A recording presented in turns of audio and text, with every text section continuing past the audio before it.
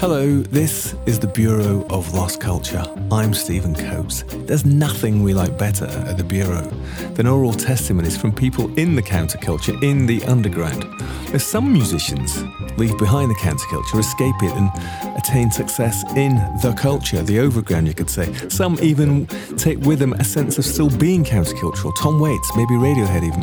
But it's quite rare for a musician to achieve success in the commercial mainstream and then turn and head back into the counterculture. But my guest today has done that at least 3 times.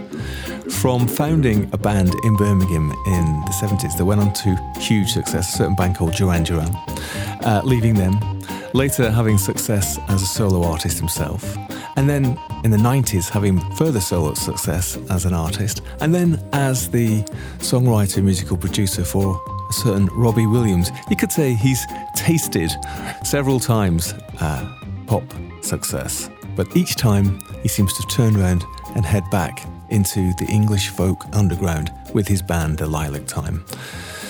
He's Stephen Duffy, and I'm talking to him across the length and breadth of the British Isles. I'm stationed up here in Findhorn, right at the northeast corner of Scotland, and he is in the southwest, in Cornwall. So, Stephen, from across the British Isles, welcome to the Bureau of Lost Culture. Hello. I'm very pleased to be here talking to you from the opposite end of the country. Well, welcome. Well, listen, Stephen, I like to start off usually with this easy question just to get us going. You grew up in the 60s and 70s in Birmingham, and, that time, I suppose, is what most people called with the sort of right and smack in the middle of the countercultural era. And what did the counterculture, the underground, mean to you as you were growing up? We, in Birmingham, we had a shop called the Peace Centre, and it smelt of joss sticks, and there were kind of early fanzines and beatnik books. And so the counterculture meant the Peace Centre to me. Beatnik literature passed through the jasmine and the joss sticks of the late 60s. That was what got me into the whole thing. And later on, the Peace Centre is where you actually went and got your tickets to get on the buses to go on the great CND marches, which is how I got to know London, marching around, banning the bomb. And so that was really successful, as you know. Yeah, well, the nuclear bomb was set off from Kinloss, which is next to Findhorn here, or they used to anyway. We banned it all the way up to you. Yeah, well, if Scotland goes independent, we're going to have to work out what to do with all that nuclear stuff. Well, you know where they're going to go. They're going to come down here to Cornwall. Is that right? Yeah. So, what do the Cornish feel about that? I'll have to go and ask them. Well, let's go back to the 60s and 70s and the Birmingham Peace Centre. Is it still going, the counterculture? Is it still with us? The amazing thing about having a counterculture, the amazing thing is to have a culture that can actually that incorporates a counterculture. To have a culture that is so huge that you can have a culture and a counterculture is very appealing. And we don't even have a culture anymore, do we? Have you seen it? Have you spotted it? Have you got it in a file behind you? I mean, whereas the culture is gone, the culture is. The culture was put on a drive in 2003, and we haven't backed it up. I'm sorry, and I dropped it. I think we'll have to send it to one of those very expensive recovery places and try and get it back. We're going to need it. But circling back, so when you were growing up, and all that stuff was going on, ban the bomb and the Peace Centre, and in Birmingham, for you and your friends, was there a sense that there was this thing, the underground, that there was something happening, there was some sort of change in the air, and there was something going on which might be very different than had come before? Well, definitely. I was born in 1960, so the period of change was happening somewhere else, because Birmingham in the 60s was very, it took a long time. In fact, I don't think the 60s arrived in Birmingham until probably 1970 or so.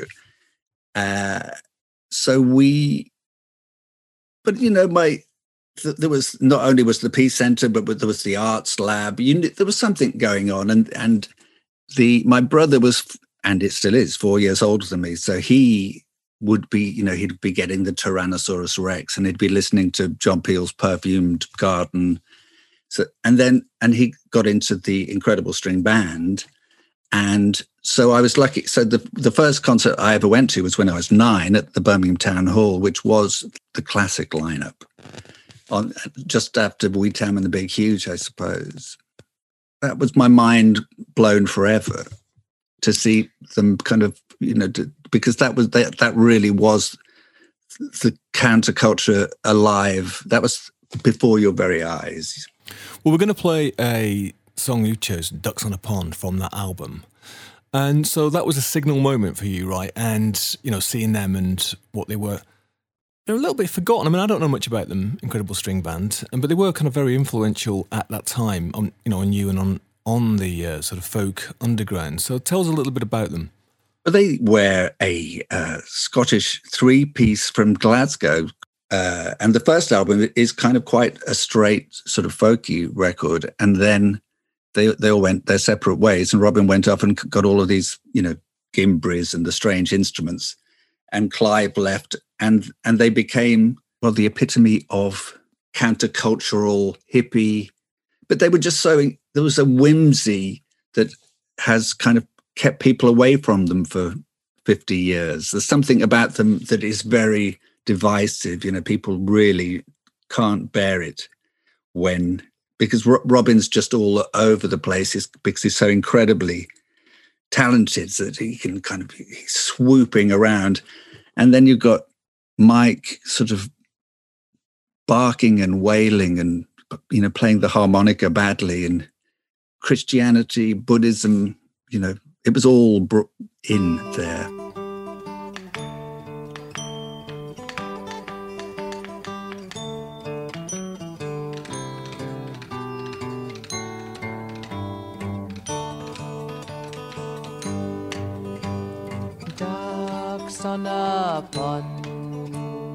Ducks on a pond, very pretty, swimming round.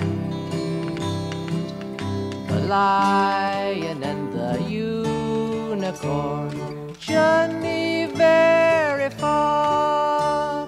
The answers are the questions, sir. The lady soothes the lion's fur. Meek as a lamb he follows her, wherever angels are. Sing me something.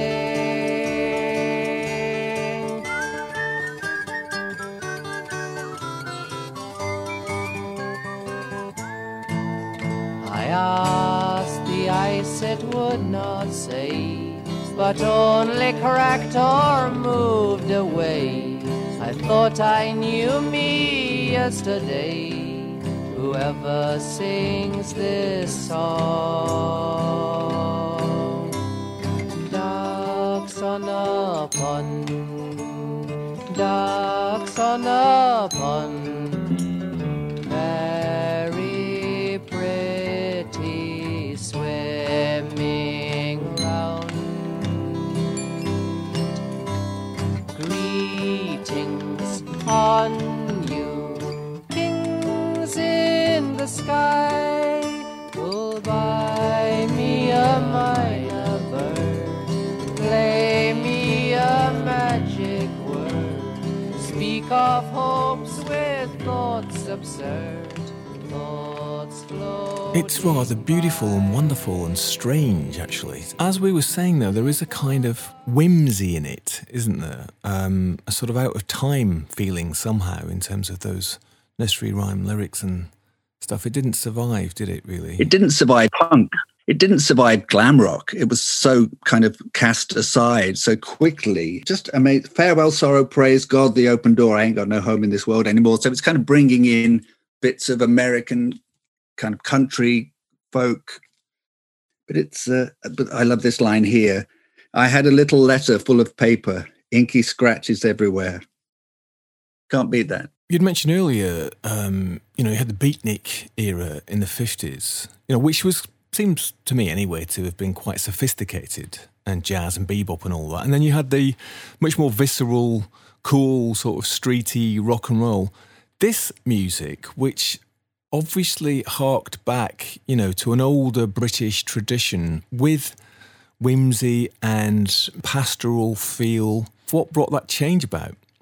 Do you think it might have had something to do with LSD? Ah. I mean, I might be coming from left field here with this, but it was I think the beatnik thing it became the hippie thing, didn't it? The beats did become hippies. Direct link wasn't from the beatniks, because Allen Ginsberg became the king of the hippies. He grew his hair, he took his clothes off, and then Alan passed it on to Patti Smith, didn't he, in a way? So Patti is the last of the beatniks. And so it did actually last all the way from the 50s up to and including punk. So it was very resilient. But then, unfortunately, the 80s did for everybody. There was this incredible continuity of counterculture and culture and things getting better and better. And then suddenly there was the 80s. And ever since then, it's been the 80s ever since.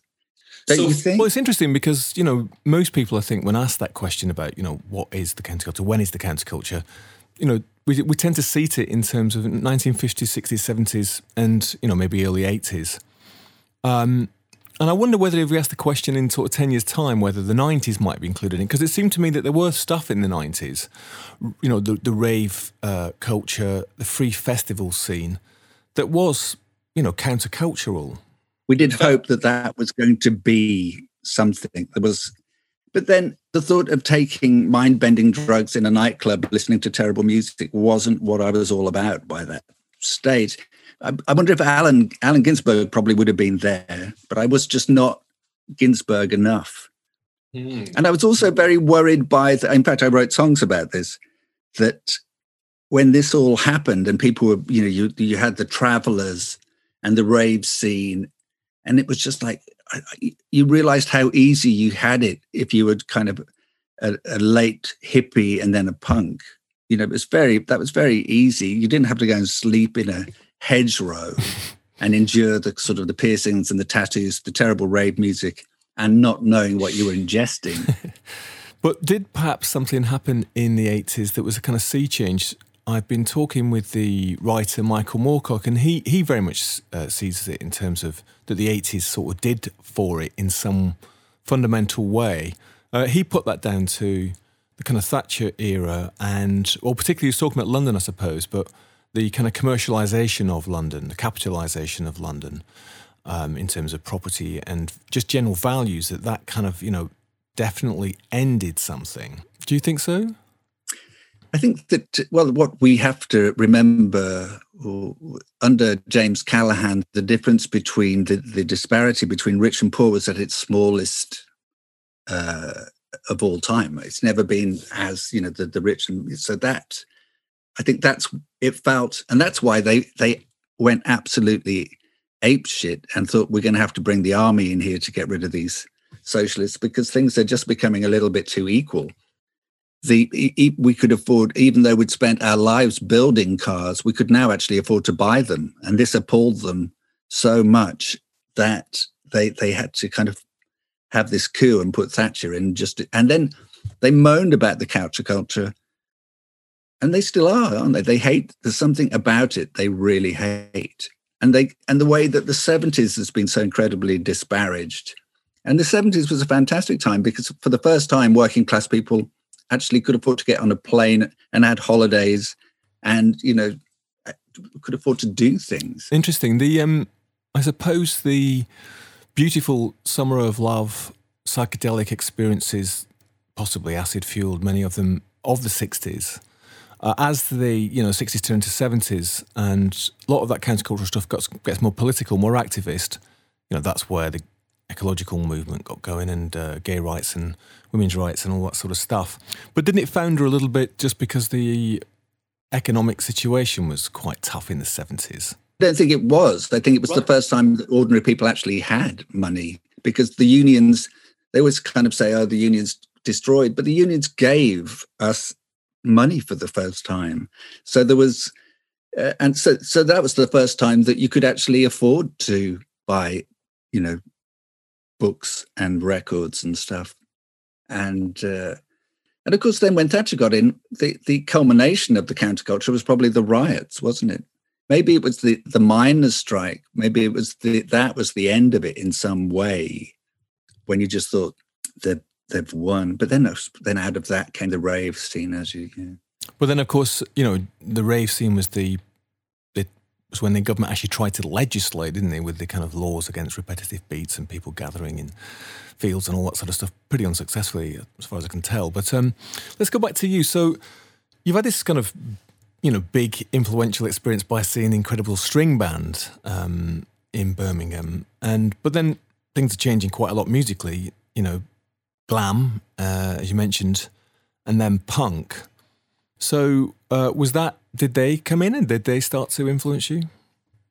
I think I saw the Incredible String Band twice, and then I saw the Ziggy Stardust tour, also at the Birmingham Town Hall. So that was kind of extraordinary. But there was something about that I knew I could never, you know, that was just so extraordinary that you couldn't possibly I couldn't picture myself being involved in that. So I kept on with the folky thing myself, and until punk came along. And of course, if you listen to the first Clash album, that is kind of a folk album. That's interesting, because it's so sort of weedy. You know, it is basically. I mean, you could have done it on a couple of acoustic guitars and distorted it a bit, but it is basically a folk album, isn't it? I'm going to have to have a listen to that. I suppose I think maybe it was the synthesizer that killed. I think it was Gary Newman. Definitely, without question, Gary killed the counterculture. He crashed his Tory plane right into my Peace Centre. It was all over. We'll have to ask him, see if he agrees with that. He is one of the very, very few musicians who admits to being a Tory, isn't he? There's him and I think the drummer from ELO. And obviously the Take That maestro. Gary Barlow. He's also a Tory. But to bring us on to something else, there's an amazing film by the Watersons called Travelling for a Living. And it's a documentary. It might have even been a BBC documentary. And I think you can still see it on the BFI channel. And it's about them, because the Watersons were completely a cappella. I think that they might have used guitar a little bit. The best film about music that there is. You kind of have this idea of people traveling around. I think that they tried to drive back to Hull every night from wherever they were playing in Great Britain. And if they couldn't manage it, there's a great scene where they're kind of carrying mattresses out of their van. And, you know, just the idea of what this life was like, singing sort of folk songs and sea shanties and stuff. Right, so the Watersons were an English folk group. They're from Yorkshire, from Hull, as you said, and a family, weren't they, really? A family with sort of shifting members, singing traditional songs with accompaniment and with harmonies, and from the 60s and 70s and 80s. So how did you come across them? Because I was kind of into the folk thing, and I'd go to folk festivals. There was one outside the Birmingham Repertory Theatre in the mid-70s, and inside that, on the evening, it was I think they were all West Midland. The all West Midland version of Fairport Convention played, and were louder than Slade. It was quite incredible. But before that, outside, Martin Carthy had played acoustically. And obviously he was probably already married to Norma Waterson. So, you know, that's how I kind of discovered them. And it was just so shocking. In fact, down here we have a sea shanty festival, and I keep on thinking, well, one of these days I will write a batch of sea shanties and then go to the shanty festival and sing them and see if I can get away with it. There's something about the folk underground that, obviously you could trace it back to, you know, medieval times or earlier, I don't know. But I mean, in terms of that 20th century, that re-emerge in the 60s and 70s obviously influenced you. The Waterstones very much part of that, and it's just kept going, hasn't it? And you've kept returning to it. I mentioned in the intro, you know, you've had this rather remarkable career where you've been in the charts, commercial success several times, but you keep returning to this roots. It's almost like there's some sort of countercultural soul gravity pulling you back repeatedly from other things which you've experimented with so very successfully, and it pulls you back into this sort of current of the folk underground. Why is that? And this has been my thing for the whole time, is I just feel like I have to carry on until somebody takes me as seriously as I take myself. And I think that's probably the case for most artists. You have this kind of, well, I do. I have this incredible sense of self-belief. And, you know, I'm just desperate for somebody else to believe in me as much as I believe in myself. And, it hasn't happened yet. But I keep on thinking, well, I'll make another record. Maybe they'll get it this time. You know what I mean? And it never happens. And I'm always, incredibly disappointed. But there's going to be another one next year, Lilac 11. Lilac 11. Well, you have been going since 1986. We're going to hear something from that a bit later. But let's hear something from the Watersons. This is All For Me Grog and Tobacco. For me grog, for me jolly, jolly grog. All for me grog and tobacco. For I spent all my store with the lasses on the shore. And it's all for me grog and tobacco. All for me grog, for me jolly, jolly grog. All for me grog and tobacco. For I spent all my store with the lasses on the shore, and it's all for me grog and tobacco. When I come home, then me sweetheart I shall see. All for me grog and tobacco. And me sweetheart will sing when she sees the wedding ring. And it's all for me grog and tobacco. All for me grog, for me jolly, jolly grog.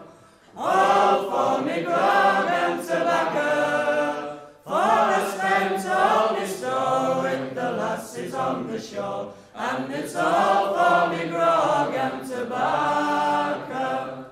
When she's a sun for to dangle on her name. All for me grog and tobacco. And she'll sing him to sleep while I sail the stormy deep. And it's all for me grog and tobacco. All for me grog, for me jolly, jolly grog. All for me grog and tobacco. For I spent all my store with the lasses on the shore. And it's all for me grog and tobacco. Tell us why you love that. I think that actually is from the film Traveling for a Living, and which, if anybody right now, stop listening to this and go and find this film and watch it, because it will change your life. It might put you off music forever, but there is something, especially the scene where they're singing this in the club, there's something about it that I find incredibly moving. The idea of them driving around the country and singing these songs, and a lot of the songs are about the sea and about Hull. I don't know. To me, there are the Beatles, and then there's the Watersons, an incredible string band, and the Birmingham lineup of Fairport Convention, who were as loud as Slade, and actually maybe even Slade as well. And that's a song about smoking and drinking. Of course, not a fashionable subject for lyrics these days. But that's why everybody got into music in the first place, isn't it? So, we just wanted to, instead of going to work, you just wanted to smoke and drink. And that's on Sunday nights, my family, who they worked for the telephone, the GPO, and they were they were registrars, and they had jobs they hated anyway. And my dad was a telephone engineer, and the way that they, the Sunday night and the weekend was over, and they were going to have to go back and have no time to do their own thing. And this absolutely, and I suppose that's why we became so countercultural, was because we didn't want to be part of that. And then in the 80s, when there was such terrible unemployment, I would never go on a right to work, because work was exactly, the thing you just didn't want to do, because you saw how it destroyed your family. And obviously you just wanted to, you wanted to do your own thing. And what could be more countercultural than doing your own thing? Well, exactly. And they're a family, broadly, the Waterstones, and, you're talking about your family there, and there is something in that folk tradition of the family or the collective, something communal, the sing-along. And with the Lilac Time, I mean, was that part of the appeal for you, not to be a solo artist, not to step away from the kind of limelight and to be part of a group, collective thing rather than a solo or a stardom thing in some way? Well, actually, this brings us on to the I've also been putting together this album of cassettes recorded in 1979, 80 and 81, when I was in a band with the sadly just departed David Cusworth, who was in a band with Nicky Sudden after the Swell Maps. And I did a gig last year, and he in Birmingham, and he came, and he said, the last thing he said to me was, we really must put out a record of this thing. And then he died. Which is, extraordinary that the last thing he ever said to me was this thing. So I'm now compiling this record from the cassettes. But when you listen to what we were doing back then, it really, what I say is, it's not demos. We weren't making demos that could then be turned into singles so we could be successful. They're more like field recordings for an idea, for not even a lifestyle, just for a life, where you'd sort of make a record and do enough gigs to call it a tour and maybe a Peel session. I mean, that was it. There was never, the idea of stardom was sort of not part of the counterculture, really, was it? I don't think so. I mean, it seems to be sort of a bit anti-stardom and maybe anti-individualistic. Obviously, stars definitely came out of it. But there's something also that you referred to then and a bit earlier, is that I don't know the politics of the Waterstones or of, your politics, but there is something, it seems to me, of the folk counterculture that's resolutely of the left. It's difficult to imagine a kind of right-wing folk tradition somehow. I don't know if there is one. Am I missing something? Well, what music does promote the culture of the right? Wagner. It's very difficult to think of. I mean, because that's their huge bugbear, isn't it? The fact that there is actually no good right-wing culture, and all of the good stuff comes from the left. I mean, look at Corbyn. You can just tell he's got a fantastic Waterstones record collection at home. It's got all the. Well, it's difficult to imagine Boris listening to the Waterstones. I might have got him wrong, and I can't imagine he's caught the vinyl bug. Who knows? You know what Boris's favourite record is? I don't. Goat's Head Soup. Goat's Head Soup. He's a Stones fan. Every time he gets a new office, he kind of gets his sound system and he puts on his CD, probably, of Goat's Head Soup. Well, Mick Jagger went to London Business School, didn't he? Maybe that's what it is. Let's move on to another one of your choices, and this is by Anne Briggs. Again, I don't know anything about Anne Briggs. Tell us, who is she? Well, I mentioned her before. She was actually part of this Waterstones incredible string band, Bert Jansch, Clive's original folk club. So she's a part of all of that. And I think Bert used to do Blackwater Side too, and Led Zeppelin probably stole it. But she is the solo superstar of this early folk culture.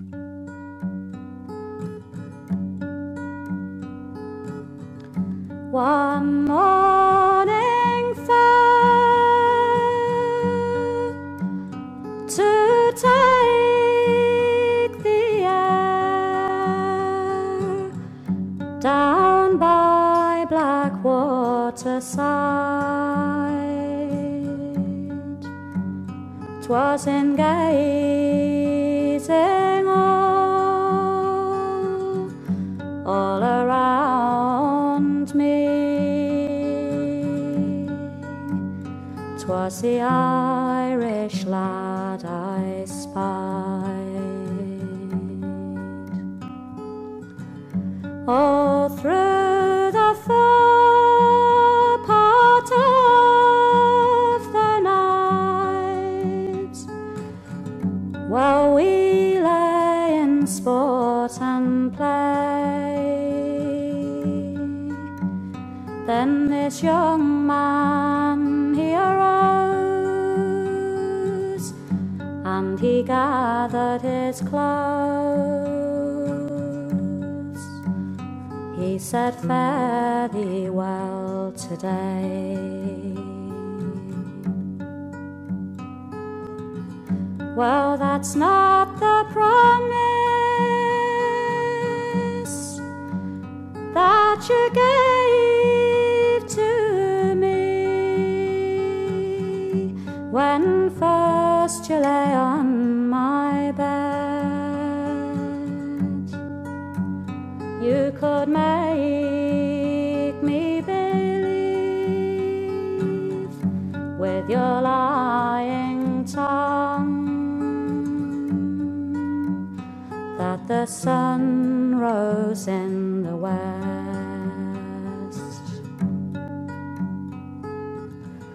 Then go home, go home. That is very beautiful. So, what happened with her, with Anne Briggs? But she actually left. She's kind of dropped out altogether and went and lived on a beach in the Highlands. So, I mean, she really did live it. You know, she got out there and, you know, can you imagine actually being that good and thinking, no, I'm just going to live on a beach in Scotland? We would kill to be able, to be able to do that, like that in one take, to be that good. Right. And, it is otherworldly and magical, and also to me sort of somewhat out of time. So what is it for you that is so inspiring or so moving in that, or in her music? It doesn't sound old fashioned, does it? It doesn't. It's a traditional folk song, but it doesn't. To me, it doesn't sound like it was recorded in the 60s or the 70s. It just is. It's very difficult to say why music moves you. I did an interview with somebody about Nick Drake years ago, and I got there and I couldn't think of anything to say, apart from yes.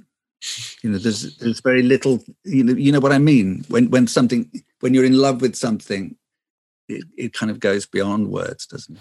Yeah, I mean, when I said out of time, I mean, don't know anything about her or when that was recorded, but it could have been recorded this week. I mean, sound-wise. And I remember when Watchmen came out, and I was sitting in the cinema, and it starts off with that amazing sequence, which is soundtracked by The Times They Are Changing by Dylan.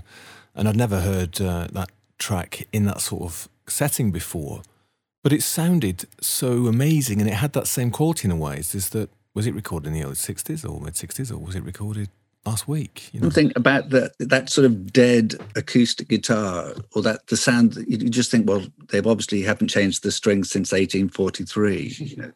There's that sort of incredibly dry, dead sound, and then that sort of, is such a fantastic setting for a voice like Dylan's or Anne Briggs. So and I always think I'm going to make a record like that, and then I start, and then I think I'm going to have to play the bass, and then I'm going to play the drums. I'm going to play the drums, and now I'm going to play the organ, and Nick's going to come and play the banjo, and we're going to put backing vocals on it. Fuck it, you know what I mean? And it's just like I always think it's going to be simple. It's going to be one chord and this beautiful thing, and then I was born to overdub. I just love it. Look, I'm a fan of the overdub. It's probably because I can't play anything very well. I love overdubbing and garnishing things. But let's go back to the beginning of the Lilac Time. So 1986. So as we said earlier, you'd had and were having, commercial chart success.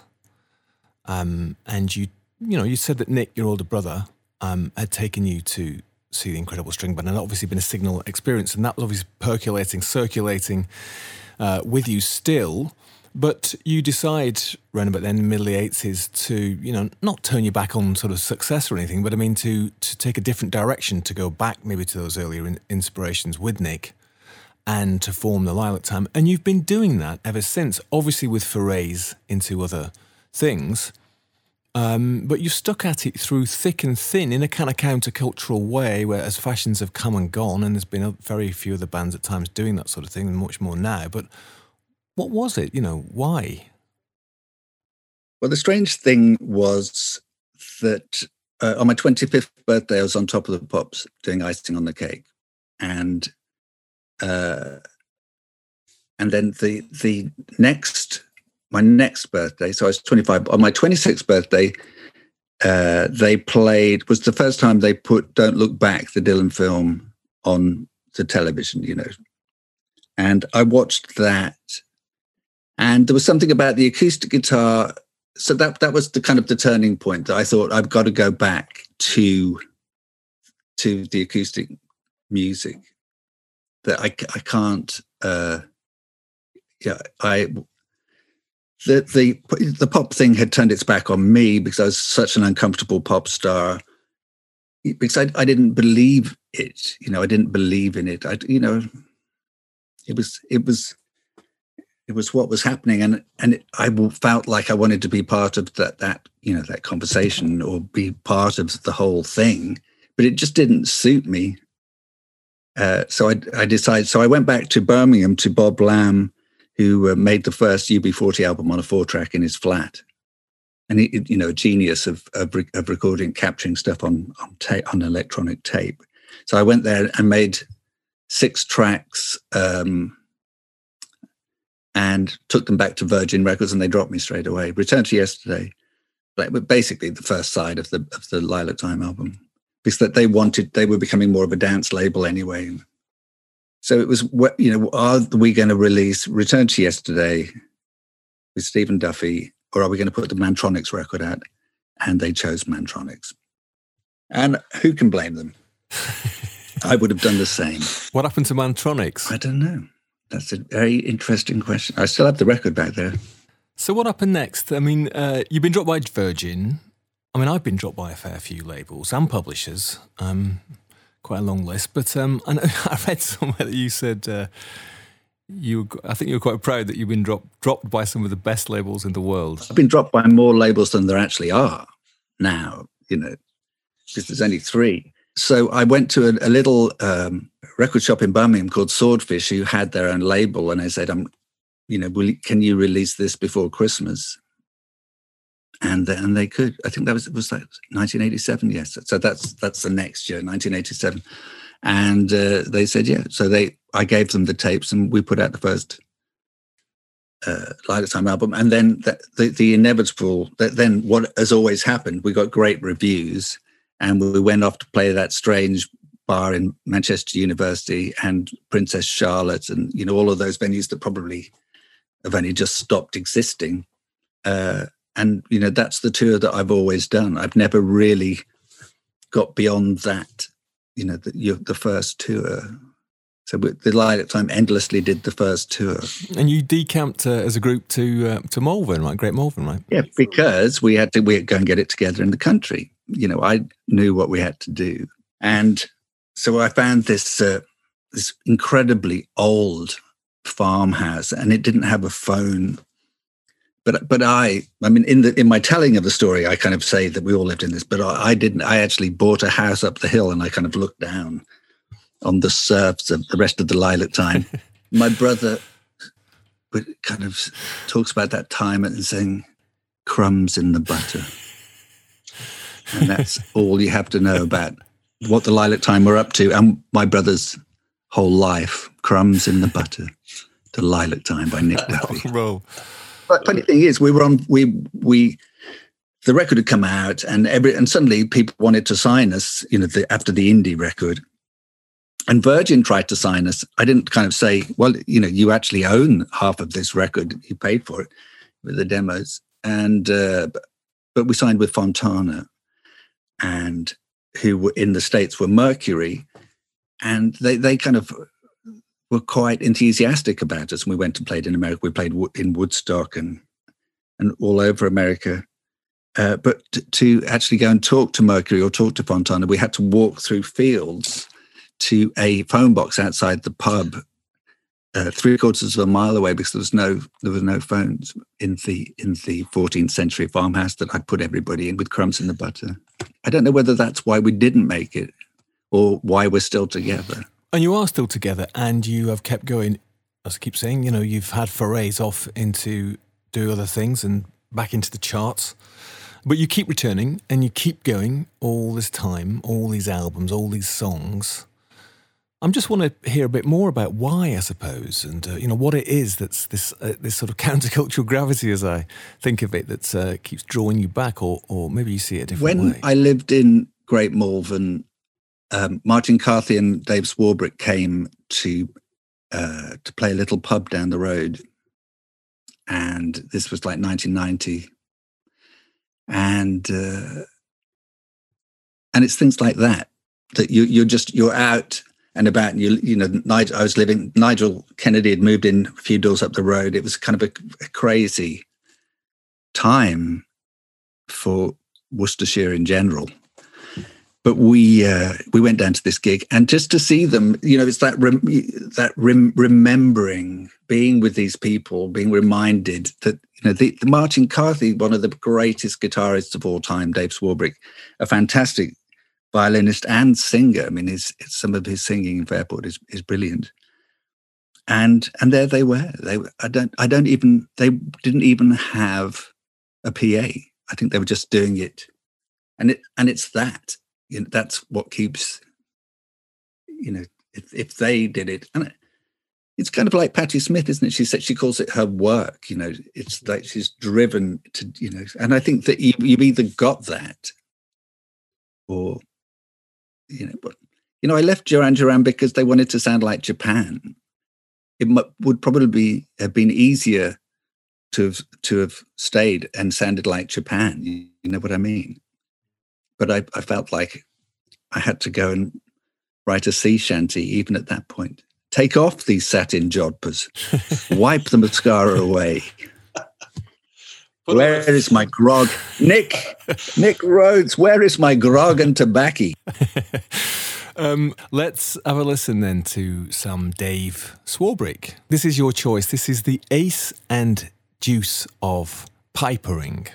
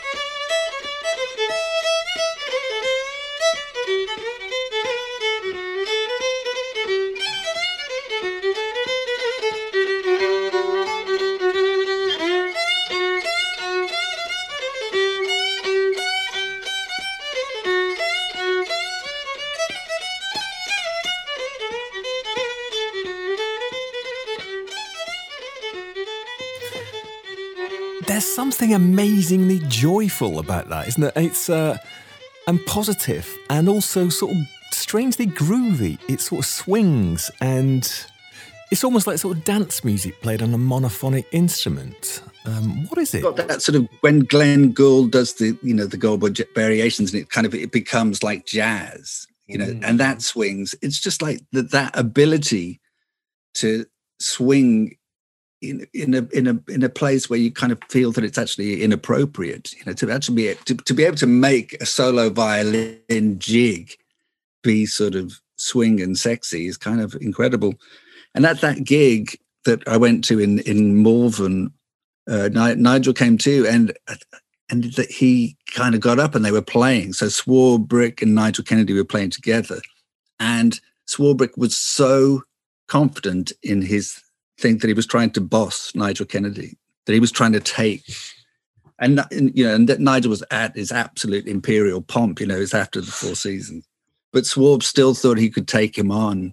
Which was just an amazing, to witness. They were trying to kind of push each other kind of away from the, they were trying to, I'm going to boss this one. I'm going to swing. No, I'm going to swing.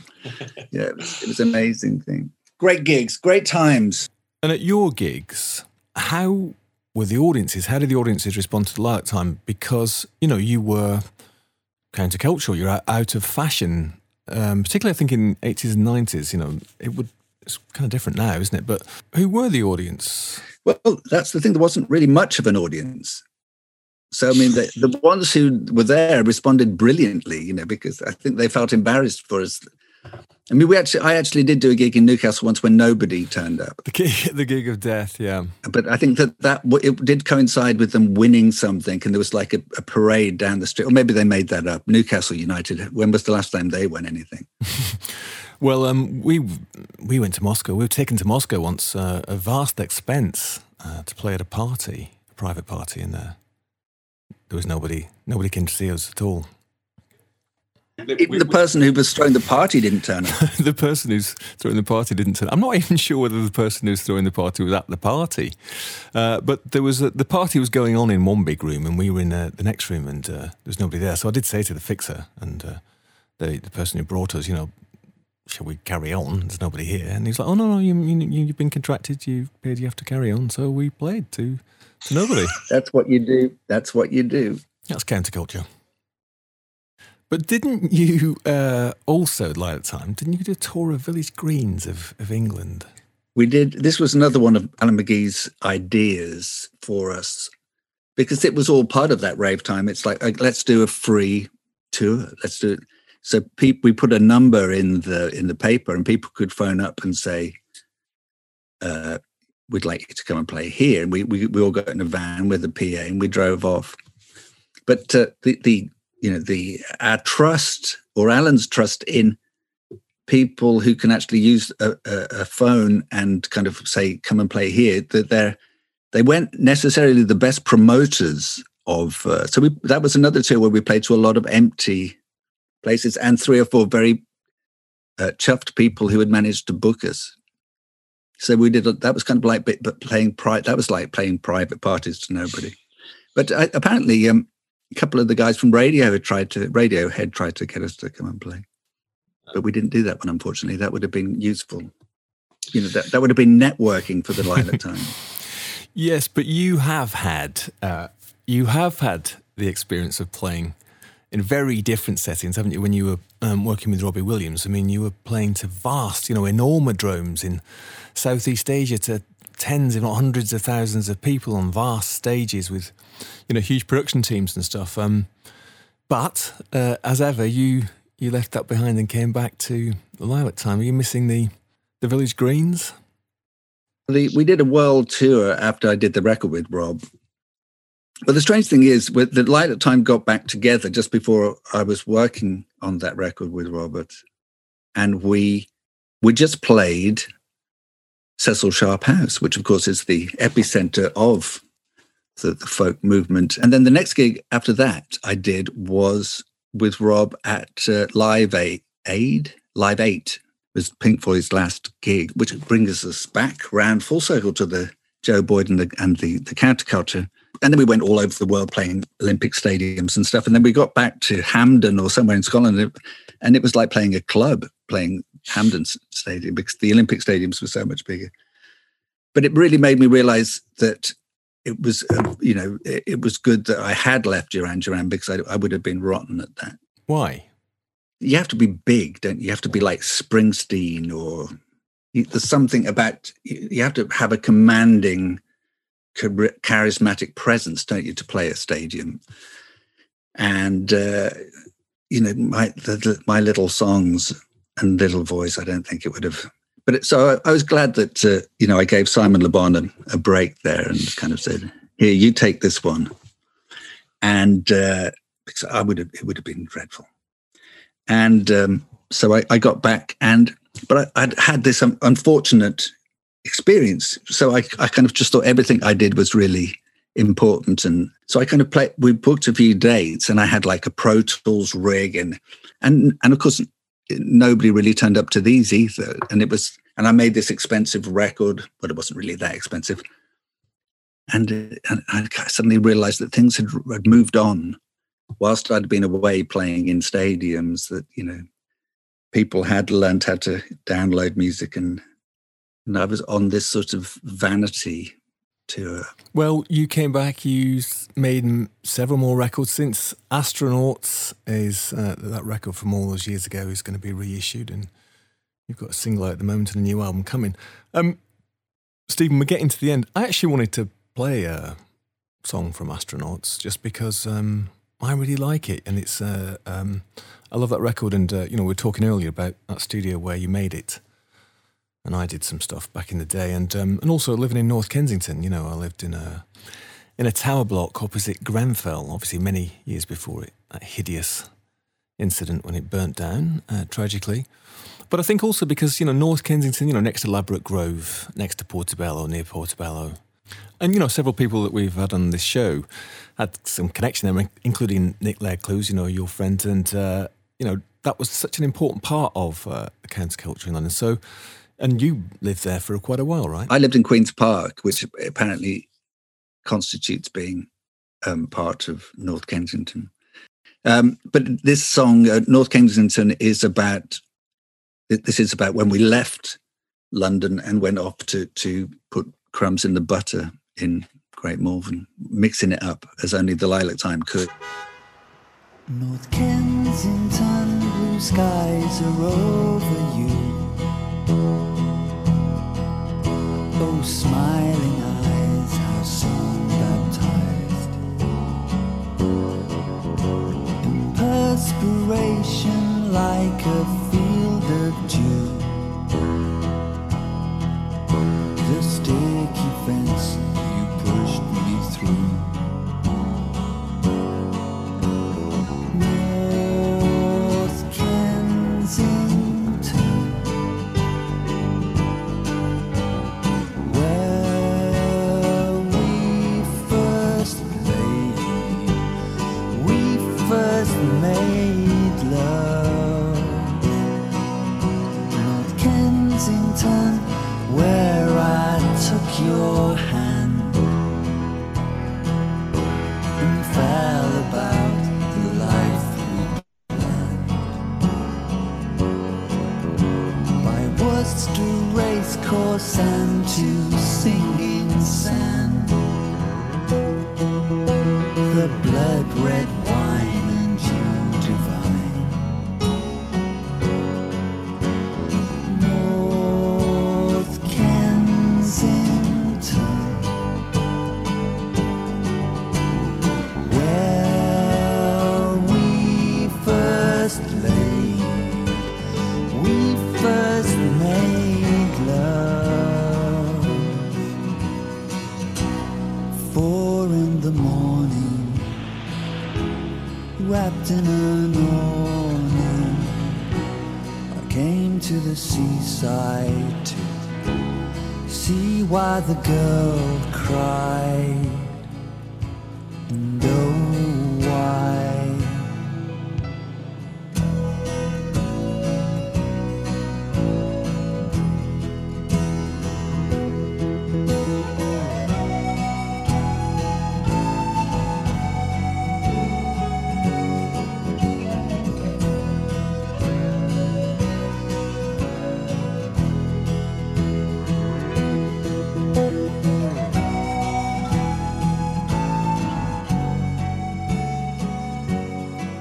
love that.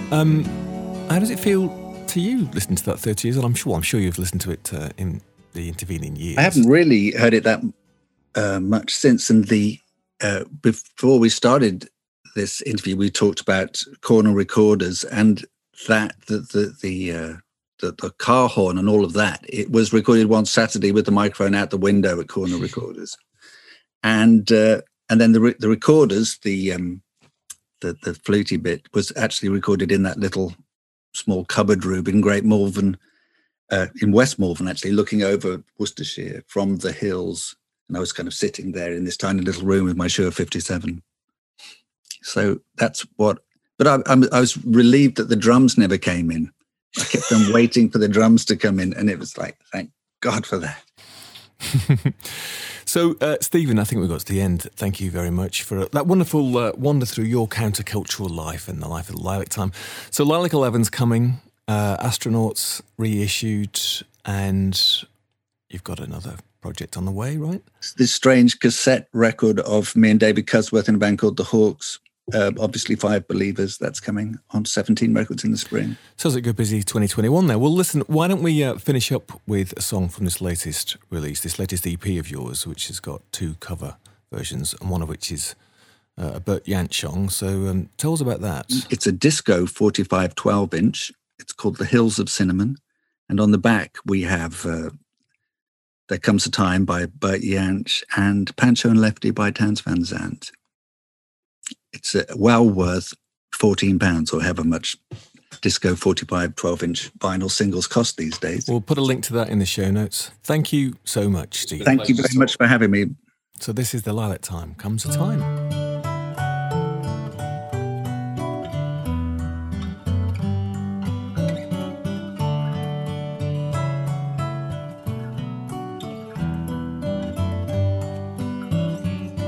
There comes a time, babe, when we gotta go.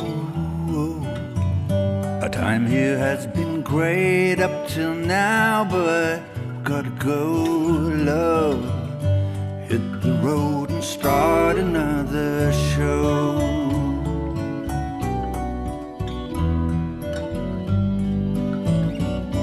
One too many mornings we've been lazing.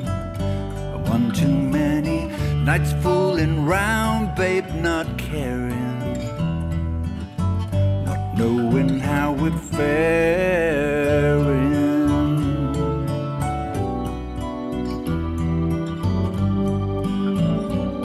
We're living side by side, love, not knowing where we are bound or where on earth, love, we are going. Seed of life still growing.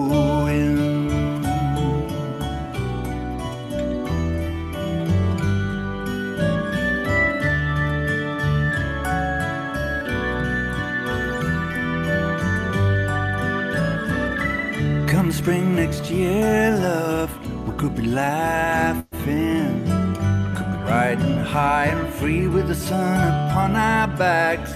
We could be singing with the birds a-winging.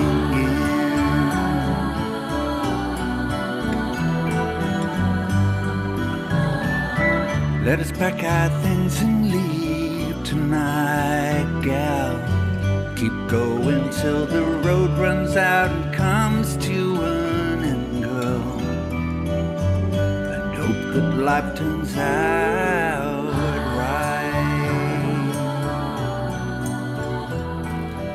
Bert Jansch's song There Comes a Time, covered by the Lilac Time on their recent vinyl release, and my guest was the Lilac Time Stephen Duffy. Wonderful wander through his life and times in the folk underground and the counterculture. I'm Stephen Coates. This was the Bureau of Lost Culture. Thanks for listening. I hope you enjoyed it. I ought to say, actually, you can now check out all our programmes at bureauoflostculture.com, but you can also check them out on Apple Podcasts, Spotify, Google Podcasts, anywhere where you can get podcasts. You can subscribe, just put in bureauoflostculture.com. You can even leave a review if you like. We'd like that very much. Anyway, see you, hear you next time.